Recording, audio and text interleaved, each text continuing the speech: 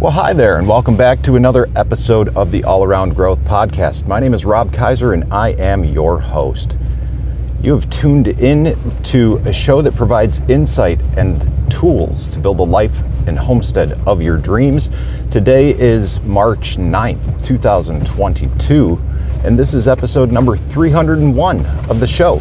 Today, we're going to talk about seedling potatoes, gardening by the moon, one-dish dinners, and more.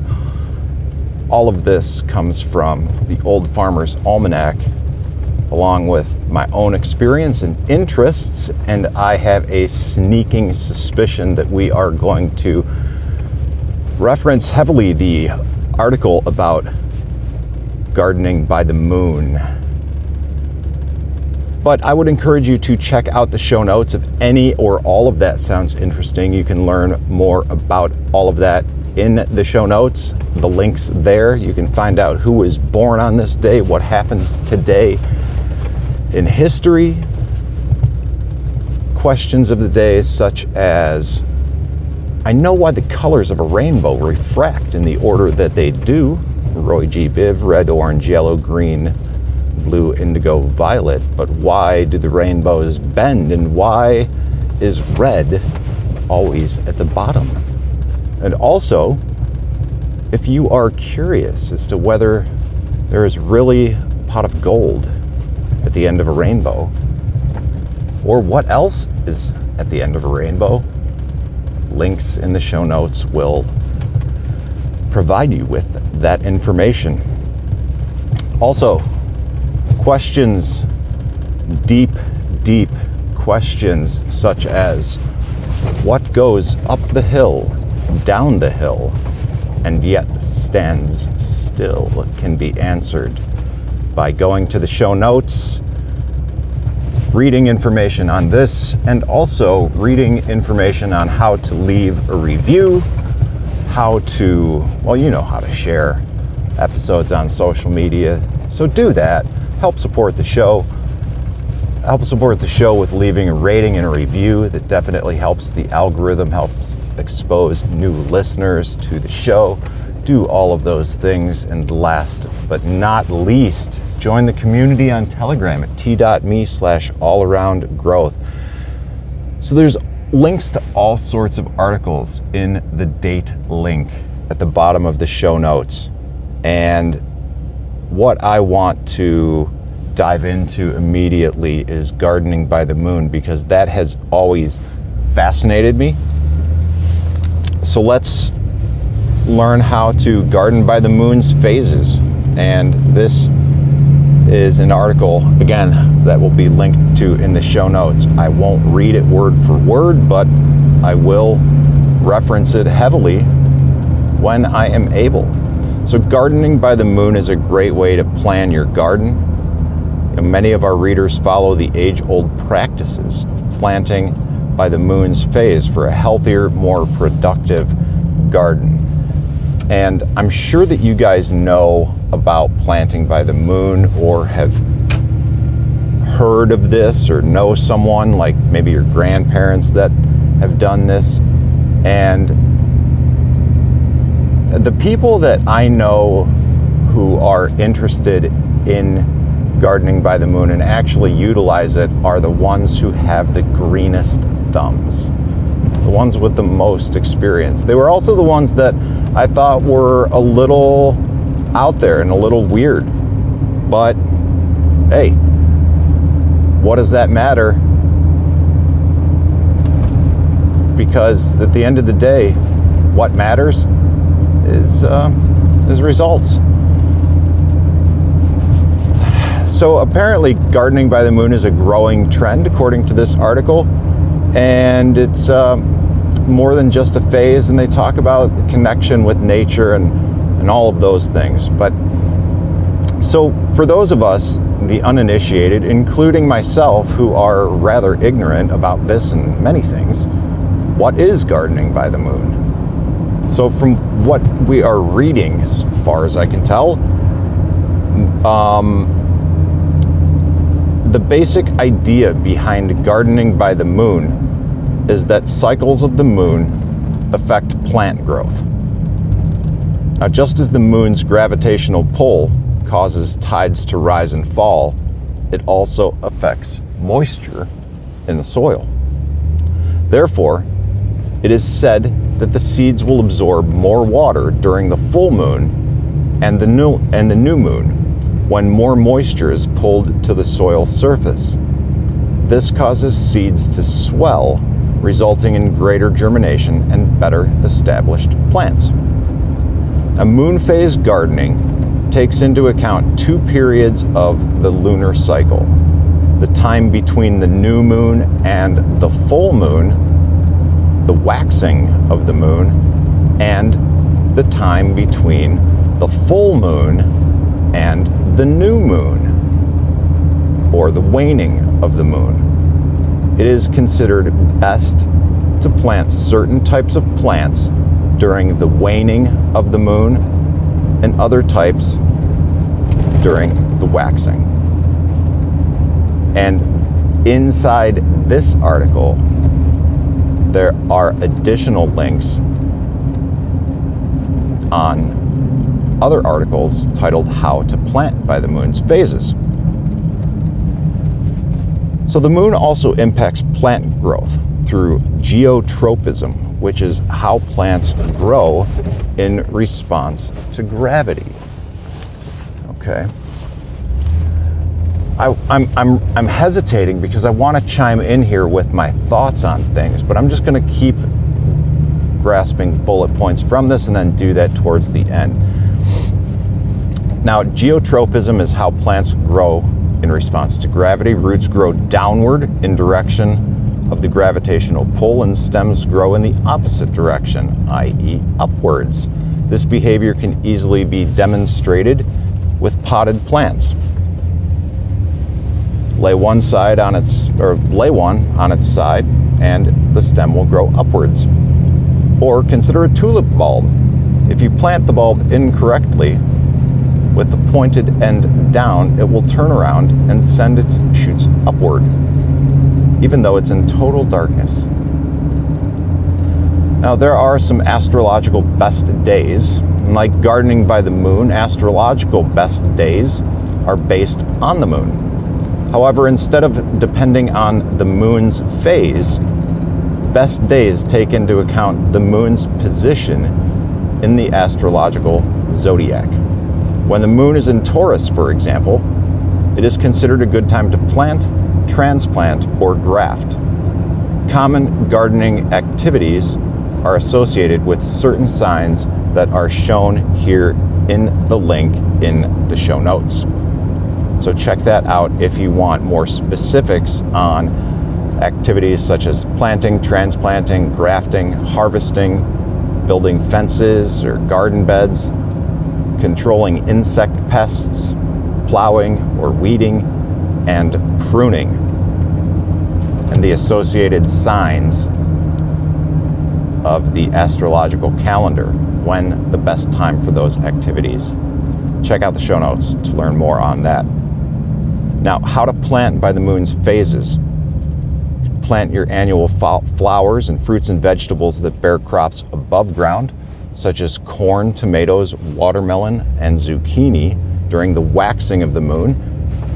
From the day the moon is new to the day it is full. As the moonlight increases night by night, plants are encouraged to grow leaves and stems. Now, plant flowering bulbs, biennial and perennial flowers, and vegetables that bear crops below ground, such as onions, carrots, and potatoes during the waning of the moon. From the day after it is full to the day before it is new again. As the moonlight decreases night by night, plants are encouraged to grow roots, tubers, and bulbs. Now, there's more notes with an actual planting calendar, links to that, links to a moon phase calendar, links to growing guides, and more in this article. The Old Farmer's Almanac is a wealth of information. This is just part of what we've got today in store for Wednesday, March 9th, 2022. Now let's revisit some of these talking points like geotropism and such, and I will share with you some additional little cool tips from my own experiences that may benefit you in your planting endeavors. All right, so we're talking about gardening by the moon phases, and things like that. And I think that this is really something to be taken into consideration because, you know, here we are in the 21st century, the 20th century, we've lost touch with these old ways. Back in the day, we had planting by the cycles and simple journals that got us through, and we would reference those things. Now we've got technology, we've sort of lost touch with the old ways, and we are in a period that I am on board with referring to as the Great Forgetting, coined by Arthur Haynes. I will link to him in the show notes and his book called A New Path. But I believe there's validity to gardening by the moon. I believe that there is validity to the ideas of cycles of the moon and the gravitational pull and having that affect moisture in the soil. It sure does affect tides. It sure does affect a lot of things. Ask any sailor or person who lives by the coast, who's spent a lifetime by the coast. They will tell you the impact of the moon. Now, we also read that the moon impacts plant growth through geotropism, which is how plants grow in response to gravity. Yes, we understand that roots grow down and shoots grow up. Yeah, all right, there's going to be somebody who makes the argument about vines growing horizontally on the soil. All right. But you can do some interesting things with fruit trees as well, younger fruit trees, and encouraging them to fruit through what I believe are principles related to geotropism. I first learned this through Stefan Sobkowiak, who came up with some content called the Permaculture Orchard. I still believe he is creating content under the moniker or handle the Permaculture Orchard. I will see if I can dig up that video where he talks about this. It's unlikely that I will, but he's basically got a long movie or documentary called The Permaculture Orchard, and I highly recommend it. It is fantastic. But the premise is that with young trees, I mean, I'm talking young, you know, we're not even talking like 1.5 inches at caliper, and we're talking caliper of a tree. We are looking at the caliper of the tree, the diameter of it, 6 inches above the root flare or above the graft height, not necessarily 6 inches above ground level, but relatively small trees. You know, something that you could put your thumb and forefinger around at the bottom. But getting plants that size to fruit, and how we encourage them to do that is by bending them over, and we can do this simply with, you know, coat hangers, bending the tree. And, you know, young trees are pliable and flexible and very malleable, and they're forgiving, and they will do just about anything we want. They're capable of training, and that is something that he did to encourage certain activities and behaviors to take place within the trees. Activities like fruiting or flowering. Okay, so all of these things, geotropism, they're influenced by the moon, gravity, and a lot of other interesting things that impact how our plants grow. including but not limited to as seeds. So guys, that's about it for the show today. I hope that you enjoyed it.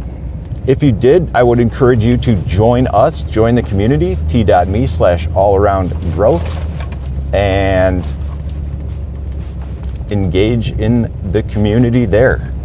As always, check out the show notes for links to much of what was discussed in today's show and more. And links to leave a rating and review. It certainly helps. I certainly appreciate it. We certainly appreciate it. And if you have any other additional questions, feedback, and whatnot related to the show, but aren't interested in connecting through social media, you are always welcome to email me directly at robkaiser3. I'm sorry, that's not the email address I use for the show, but you're welcome to do that too. Connect with me anywhere, anytime. I'm happy to connect with you.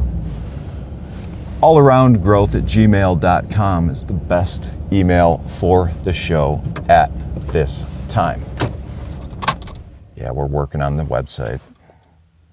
It's in the back of my mind. And here we are approaching spring again. Where does the time go, guys? I don't know, but that's another topic for another day. Have a great Wednesday, everybody. This is Rob Kaiser, and thank you.